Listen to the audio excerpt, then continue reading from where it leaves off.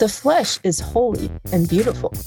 It is beautiful across religious traditions. It is sacred. It is not separate from our spirit.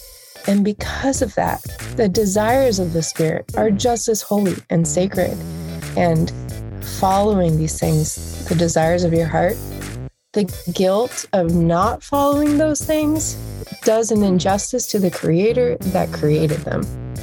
Welcome to Wild and Sublime, a sexy spin on infotainment, no matter your preferences, orientation, or relationship style. Based on the popular live Chicago show, I chat about sex and relationships with citizens from the world of sex positivity. You'll hear meaningful conversations, dialogues that go deeper, and information that can help you become more free in your sexual expression. I'm sex educator and intimacy coach, Karen Yates. This week, we discuss evangelical Christianity, purity culture, Catholicism, and sex guilt. Keep listening. Hey folks, as you probably know, Wild and Sublime is on patreon.com for those wonderful listeners who want to support the show on a monthly basis. One of the perks of membership is a monthly Q&A with knowledgeable sex-positive folks, many of them recurring guests from the show. This Patreon conversation today, from earlier this year, is remarkable in that it came together very quickly, and I unwittingly asked folks who have a deep knowledge of the subject. And the subject is sex guilt by way of religion, a really powerful dialogue that will give you much to muse upon. We unpack guilt and its uses, how to empower yourself sexually by using the turn-ons actually built into Christianity, and also how to move out of oppressive religious cultures. You'll be hearing from sex writer and fetish provider Jera Brown, who also has the podcast Left-Handed Journeys about spirituality and sex. You'll also hear from surrogate partner and intimacy coach Brandon Hunter Hayden. Enjoy. I decided to go with a question that didn't get answered at our February show. And it was such a juicy question. I thought this is something that deserves a little bit deeper treatment. So the question from the audience member in February was, how do you undo sex guilt? For Catholics, masturbating to fantasies of control and domination. So there's so many levels to this question. And I wanted to start out by asking the question of both of you, what does religion serve up that results in sexual guilt? What are some of the, I know it just basically said, let's talk for 5 hours, but what are the aspects, what's religion teaching that usually ends up with people having sexual guilt? And why don't we start with whoever would like to jump in? Okay. I'm not sure exactly where to start. So I'm going to start in the middle, meaning I'm going to start in the middle of my journey because it's been pretty recent. When I say my journey, I should say I'm not Catholic, but I grew up in a conservative Christian environment in the midst of purity culture, which is a evangelical phenomenon that happened in the middle of the 90s and the early 2000s, where the conservative Christian right in America put this huge focus on virginity until marriage and abstinence-only sex education that affected any of us that went through the public school system. And I personally think that there's a lot more similarities than differences between Protestant Christianity in this country and Catholic, those who grew up in the Catholic Church. So yeah, I've been exploring this stuff my whole life. and have had to deal with sex shame and sex guilt. But it wasn't until recently that I learned about religious trauma syndrome. And religious trauma syndrome was a phrase that a clinician named Marlene Winell came up with in 2011. So it's pretty recent. And it's a symptom that's similar to PTSD and CPTSD for folks that grow up in a conservative or strict religious environment. And part of what can happen with this religious trauma syndrome are things like it happens when independent thinking gets condemned and there's this strong hierarchy of what's acceptable and what's not acceptable, what's good and what's bad. And part of how that comes out is a really unhealthy way of looking at relationships. It can be a fear of sexuality in general. It can be a fear of intimacy within relationships. It can be a ton of things. And so I bring it up because labeling something like that has helped me at least be able to see like its lingering impact on my life. And it's been hugely influential in finding other resources. So that's not a complete answer, but I feel like I wanted to start with that foundation. Like what we're dealing with when we're dealing with an authoritarian religion is we're dealing with systemic trauma that comes from not being able to think for ourselves. So that's a starting point. I hadn't heard of that. Yeah, that's pretty. You hadn't heard of that? No. Oh, yeah. Well, I mean, it's pretty recent. So, yeah. That totally makes sense. Kind of liken it to PTSD makes a lot of sense to me. It makes a lot of sense to me too. I think the way it makes sense to me in terms of it being a systemic form of oppression makes a lot of sense. And also the similarities it shares with the cycle of abuse and abusive relationships at times, because there are attributes of gaslighting, of isolation, like forced isolation, both of psychological isolation, social isolation, right? Controlling one's exposure, right, to other elements, people, thoughts, beliefs, minimizing possibility in a lot of regards. And the payoff is the promise of a reward, right? And that reward is twofold. One is the security and belonging of a community. And that community is shaped by its exclusivity, by its like purity in a world that is inherently not. Right. And so this membership in that exclusive, pure culture has an appeal. And then also the reward, the post-mortem reward that's offered up too. Right. Is that even after all of this, you get everlasting life, or however it's framed in that particular denomination. I have an interesting background because I was baptized Catholic, but then I was raised Midwestern Lutheran, and then I converted to hardcore evangelical Christianity in my early teens, which is during the time that Jared was talking about, right? I was in the mid to late 90s. And for a whole host of reasons, right? Belonging being a huge part of that. And sex guilt was, it was the plat du jour, as it were. And it's also a big part of why I left in many regards. For me, it was about contending with the reality that so much of what was being villainized or literally demonized is part of the natural variation and splendor of the world. And people being of the world. But especially in my group, the whole idea was to separate ourselves from the world, to see ourselves as inherently not of the world, right? Or to lean in the direction of not being worldly because the world was already corrupt. It was in the hands of nefarious forces, right? And so therefore things of the world, even natural manifestations of things, were seen as sullying the agenda of the celestial figure of God. But to me, the math didn't quite check out because this is also the world that was supposedly created by this omnipotent, omniscient being who's also supposed to be the supreme figure of power and love, but also is incredibly wrathful and capricious. And so it simply became a matter of it not checking out. And then also actually talking to real human beings who were, especially queer folks, who are actually meeting, who turns out were all people. I think realizing that the naturalness of it and the ease of it being a natural phenomenon, even in a world that was full of real threats towards those differences, it did not compute. And for me, it created a whole host of challenges in my own process of leaving, right? Which was really a part of my own queering. But the guilt stays for a while. Even if there is a psychic separation with the party or with the group, even if there's a physical separation with the group, that guilt can linger. And so I like to get curious about, what does the guilt give us? Like, what is it offering us? Like, what's its purpose? Is it a means of holding on to something? Is it something that's so familiar that we still clutch a part of it, tuck a part of it away in ourselves because,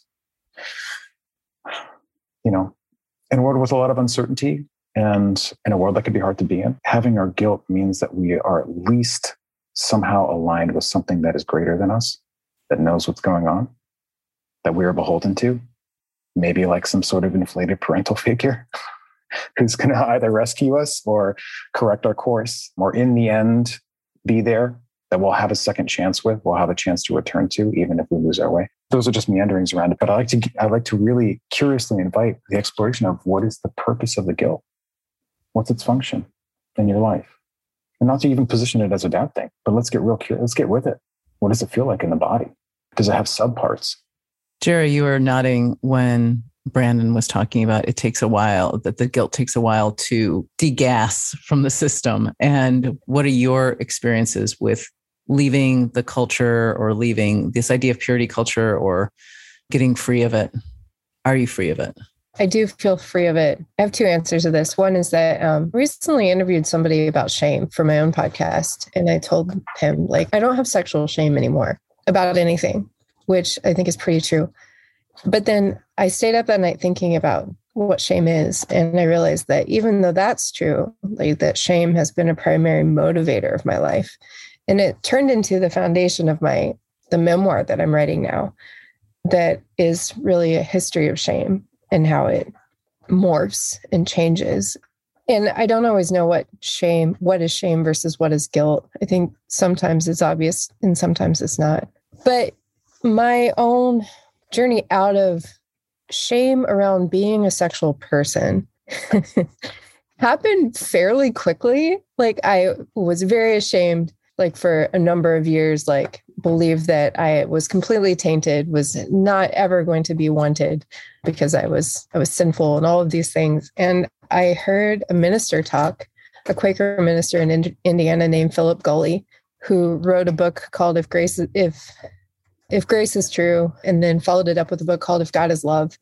And it really breaks down like these paradoxes around like what we believe that God should be and then what the church teaches. And I read it when I was 26 and realized that I did not believe in a God that cared about sin as much as I believed in a God that cared about pursuing truth. And that year I came out as queer. I took on a bunch of friends with benefits who introduced me to polyamory, who introduced me to kink, and I just went fucking crazy. But I was free. In those communities, I found this alternative sexual ethics and relationship ethics that seemed to match my life or my faith.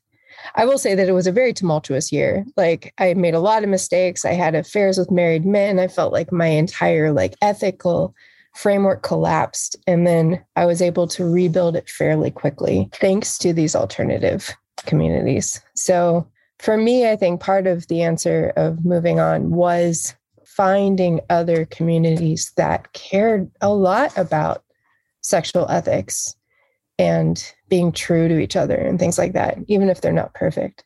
But the other thing I was thinking about when Brandon was talking about how does guilt serve you, or what is it doing in your life? I was thinking about how hard it can be to tell where the authentic us ends and where our conditioning begins. And so in thinking about the queerance question around these desires that you might have, you might carry around domination, and these things become authentic parts of who we are. And I think we can have guilt around them because we've been taught to have guilt around them, but we can also start to have guilt around them because they're remnants of something that was once unhealthy for us too. A lot of people with fetishes or kinks have them because of trauma, because of discomfort in childhood and all these things. And yet the kink or the fetish itself is not necessarily unhealthy. It's a way of working with and playing with something that was difficult. So I think there's a lot there to what do you want to be your authentic self? What are you okay with embracing and playing with? And they're not easy questions to answer. I appreciate everything that's getting unpacked in this conversation tonight. And I really love that you brought up community as the antidote to community. I mean, that's powerful. That, yeah, a lot of times when we go through momentous change, if we're interested in going through momentous change, community can be extremely important.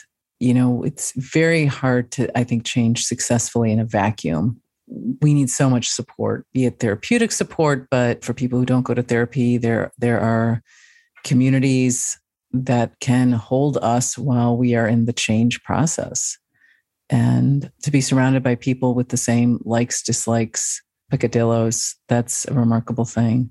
Can you talk, Jara and Brandon, if you would like, a little bit about, say, fetish or kink? Because I have no clue, obviously, if the person who wrote this, who has fantasies of control and domination, actually even has a desire or to move into the kink realm. But can either of you talk a little bit about using kink as a way to transmute some of the heaviness of the shame?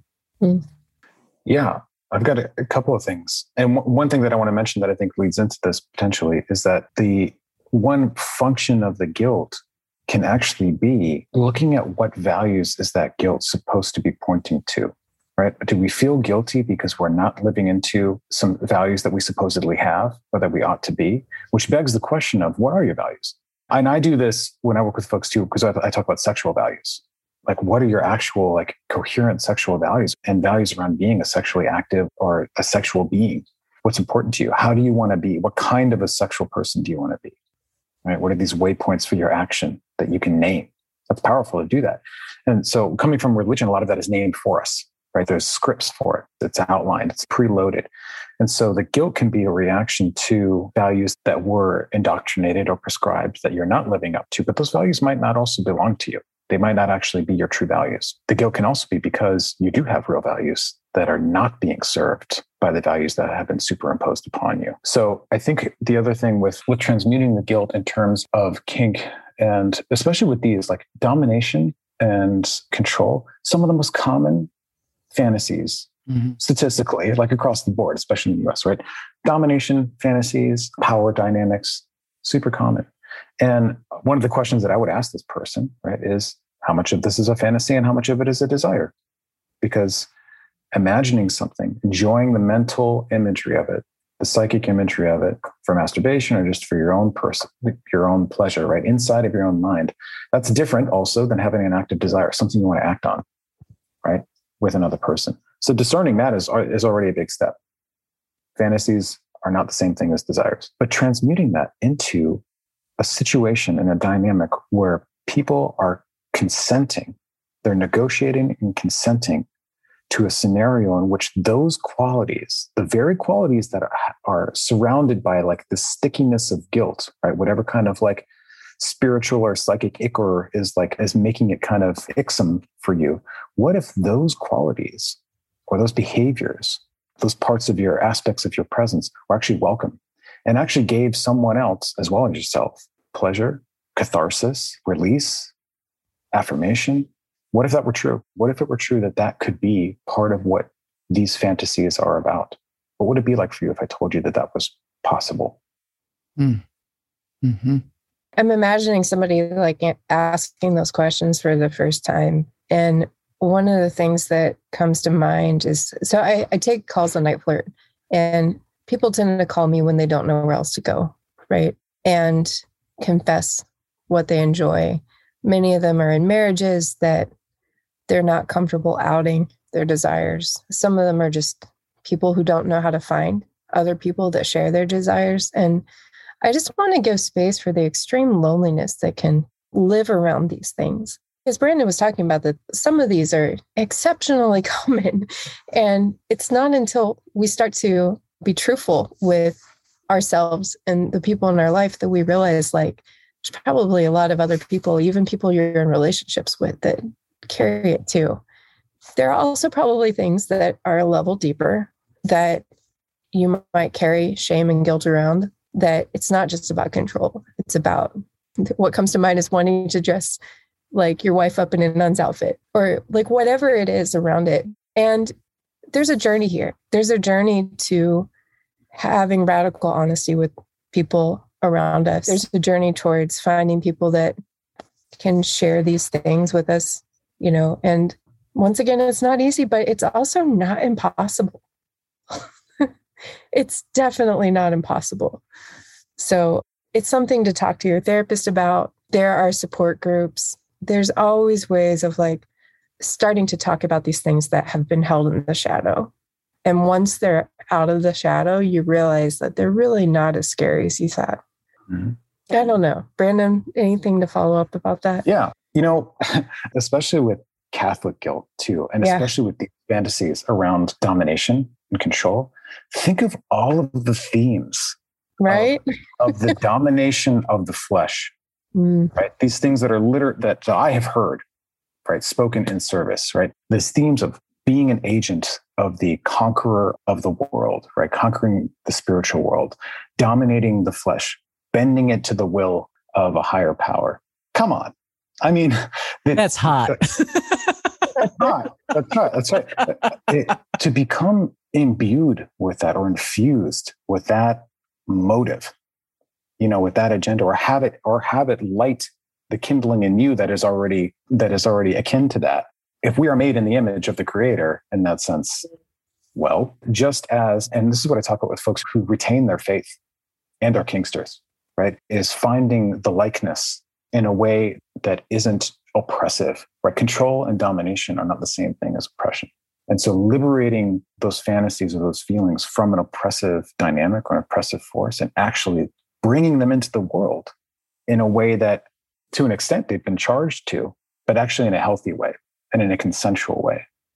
They experience that as a spiritual moment when they share that in a kink scene, right? Being the agent of that control and domination, being the arbiter of will upon the flesh isn't actually contrary to the mission of their faith. I share that example of the folks who I've met who are doing that because I want to normalize this process. I want to normalize that question that the person submitted. That is a normal question to have. It's also a normal experience to have.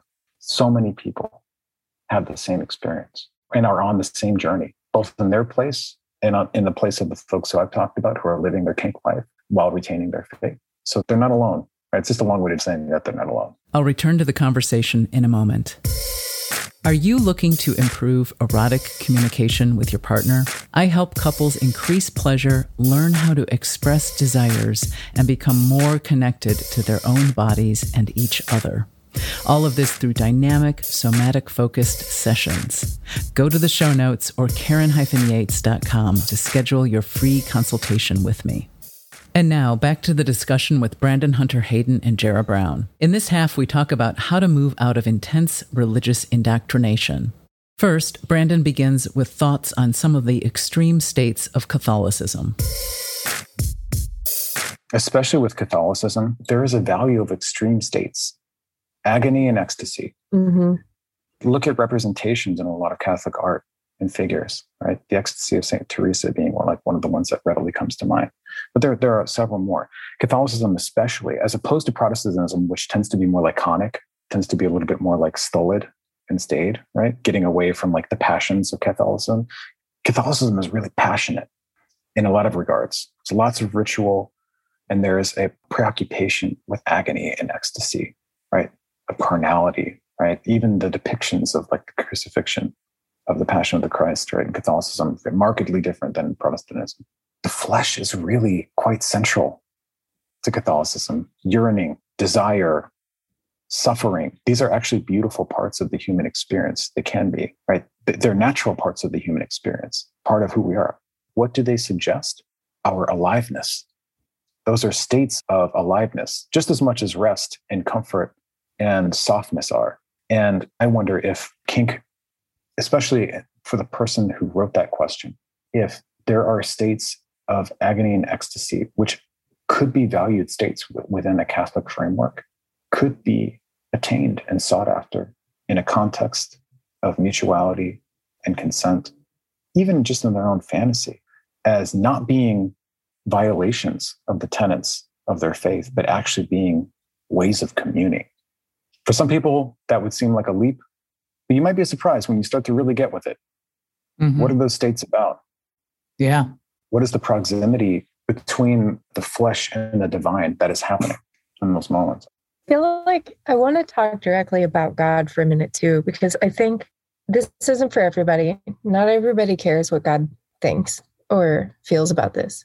But for those of you listening who do, who are afraid that it is possible to fall so deeply into your own desires that you can separate yourself from the pleasure, the respect, the love of God, it's not possible. It's not.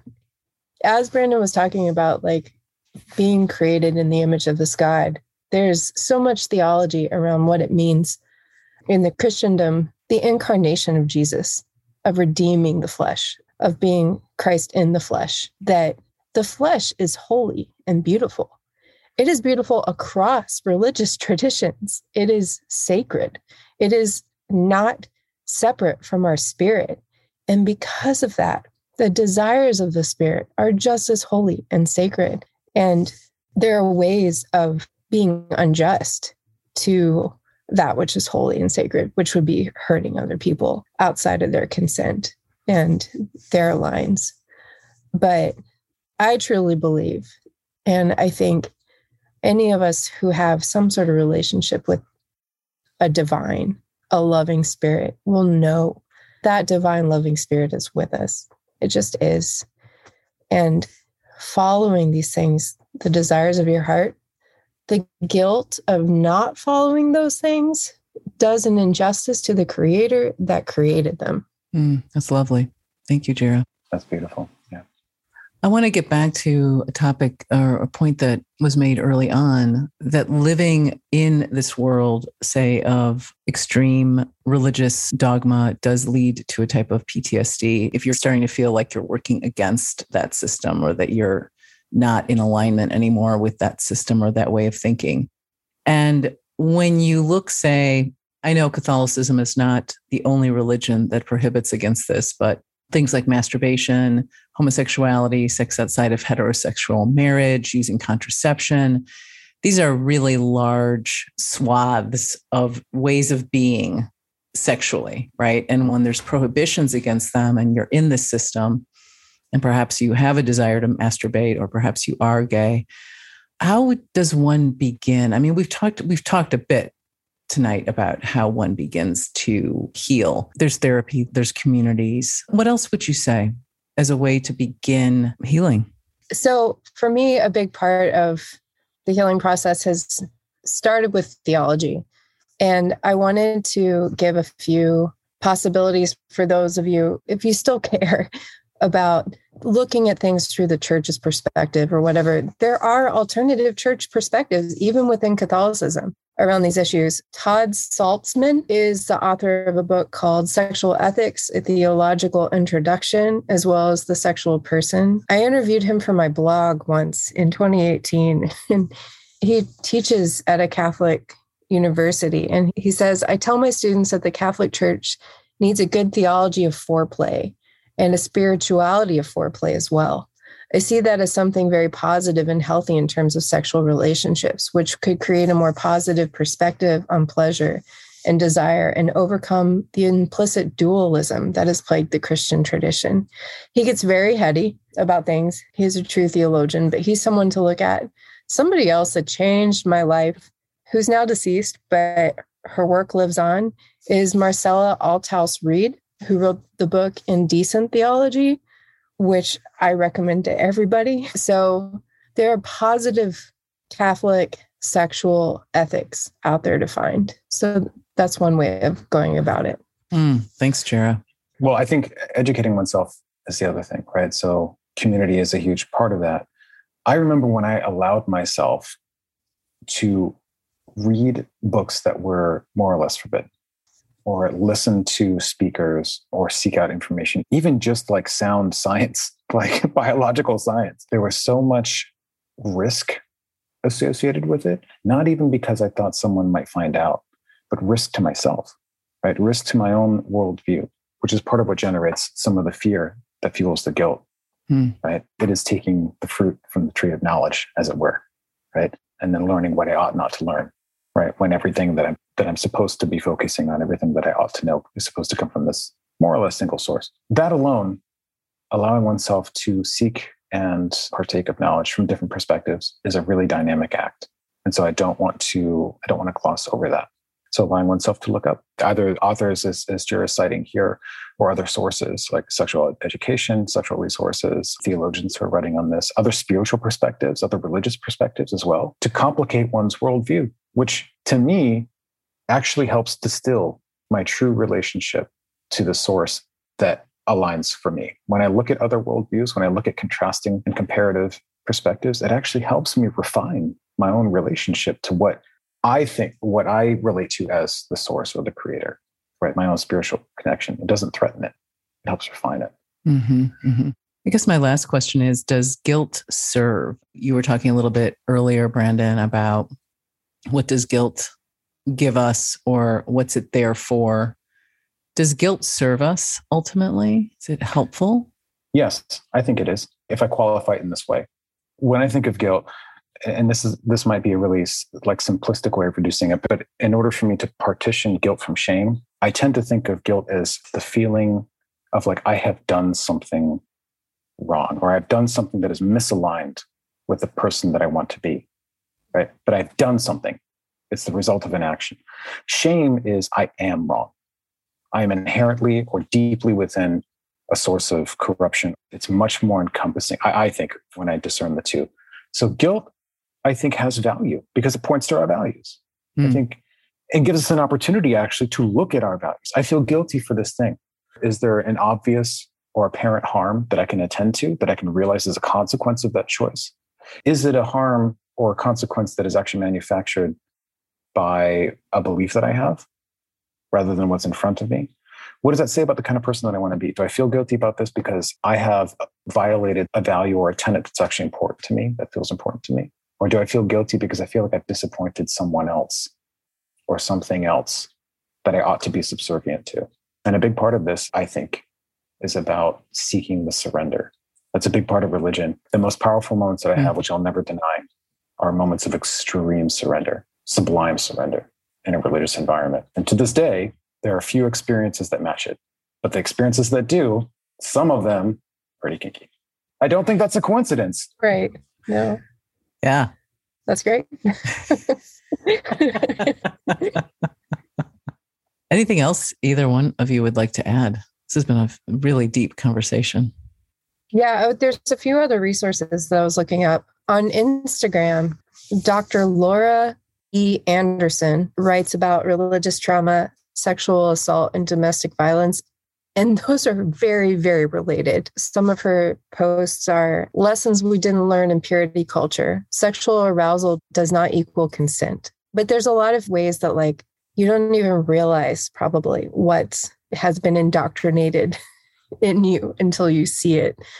On Twitter, there's Megan at The Pursuing Life, who hosts a Twitter chat for those who are deconstructing their faith. And it's incredibly queer-friendly, sex-positive. Those two, I'm pretty sure, are Protestant. I don't know where the Catholic Twitter is at.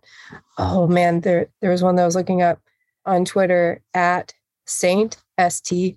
Promiscuity, ministry dropout, preaching sex positivity and ethics. Super fun. I think if you start to look, you will find other people who are breaking it down. The deconstruction movement is very strong right now. It's very positive. Wonderful. Thank you, Brandon. Thank you, Jara. Thank you. Great conversation. Thanks. For more information on Jara Brown and Brandon Hunter Hayden, go to the show notes. There you will find all of the resources listed in this episode. Many of the books can be purchased on Bookshop, our affiliate link that benefits independent booksellers and Wild and Sublime. If you'd like a transcript of this episode, go to the episode page on wildandsublime.com. Wild and Sublime is supported in part by our Sublime supporter, Full Color Life Therapy. Therapy for all of you at fullcolorlifetherapy.com. Well, that's it, folks. Have a very pleasurable week. Thank you for listening. If you know someone who might be interested in this episode, send it to them. Do you like what you heard? Then give us a nice review on your podcast app. You can follow us on social media at Wild and Sublime and sign up for newsletters at wildandsublime.com. I'd like to thank associate producer Julia Williams and design guru Jean-François Gervais. Theme music by David Ben Porat. This episode was edited by the Creative Imposter Studios. Our media sponsor is Rebellious Magazine, feminist media, at rebelliousmagazine.com.